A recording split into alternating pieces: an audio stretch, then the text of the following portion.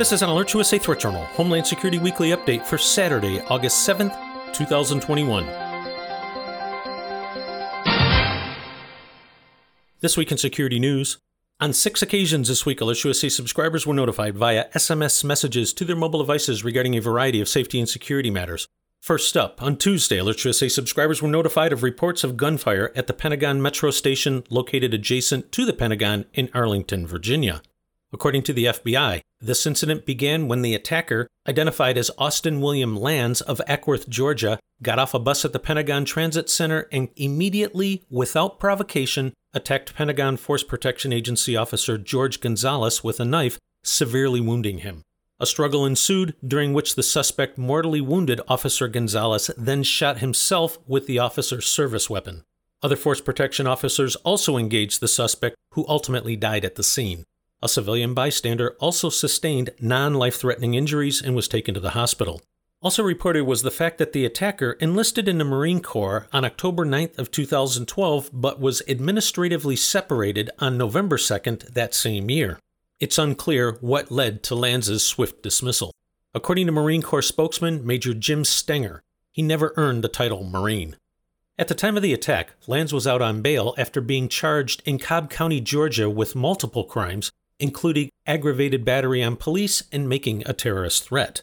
The attack temporarily placed U.S. military headquarters on lockdown and rattled nerves in a region already on high alert for violence and potential intruders outside of federal government buildings, particularly after months of BLM and Antifa protests and rioting in 2020, a shooting at the entrance gate of CIA headquarters in Langley, Virginia, as well as the January 6th incident at the U.S. Capitol. A motive for the attack is still unknown, or at least has not yet been revealed, but the incident again raises concerns about the security of the Pentagon. Another attack occurred in 2010 when an individual opened fire on 2 Force Protection officers at a security screening area and who himself was ultimately fatally shot.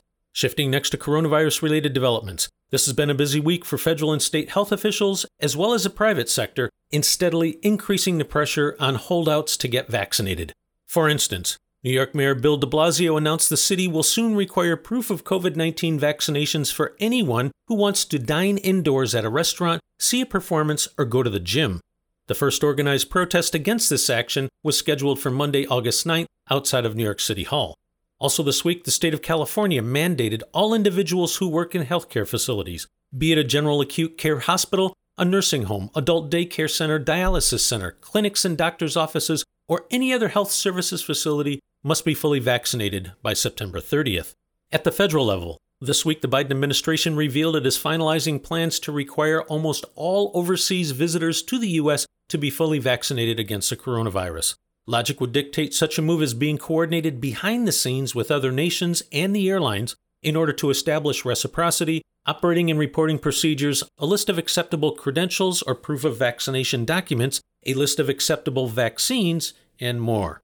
Next up, a new report hit the spotlight this week that listeners might find interesting. The resource comes from investigative reporter Cheryl Atkinson and is titled COVID-19 Natural Immunity Compared to Vaccine-Induced Immunity, the definitive summary. As the resource explains, public health officials are grappling with the reality of an increasing number of fully vaccinated Americans coming down with COVID-19 infections, getting hospitalized, and even dying of COVID. The Centers for Disease Control insists vaccination is still the best course for every eligible American, but many are asking if they have better immunity after they're infected with the virus and recover than if they're vaccinated. And increasingly, the answer within the published data appears to be yes. You can find a link to that report in the latest issue of the Threat Journal email newsletter. Next up in public health news, as of the time of this report's preparation Friday evening, Johns Hopkins University reports there have been just over 615,000 deaths in the U.S. officially attributed to the SARS-CoV-2 virus. According to the CDC and the Assistant Secretary of Preparedness and Response, total new deaths in the U.S. over the last 7 days were up to 2,641, which is an increase of 34.8% over the previous 7-day period. Total confirmed COVID-19 hospital admissions in the U.S. over the last 7 days was over 53,000, which is an increase of 40% over last week. In Canada, active case numbers continue to rise in Alberta and British Columbia. Health officials in British Columbia said Thursday the province is experiencing a surge of COVID-19 cases in younger people aged 15 to 29. Also this week, Health Canada updated the product information for the Pfizer COVID-19 vaccine to acknowledge reports of Bell's palsy following vaccination.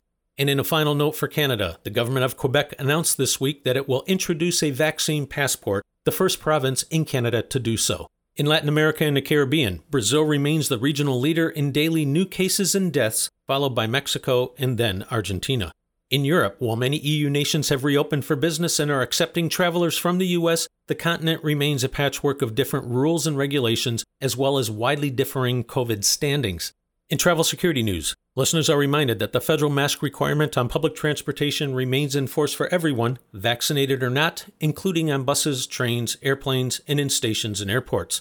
Additionally, the CDC also still requires all air passengers entering the United States, including U.S. citizens and legal permanent residents, to present a negative COVID-19 test taken within 3 calendar days of departure or proof of recovery from the virus within the last 90 days.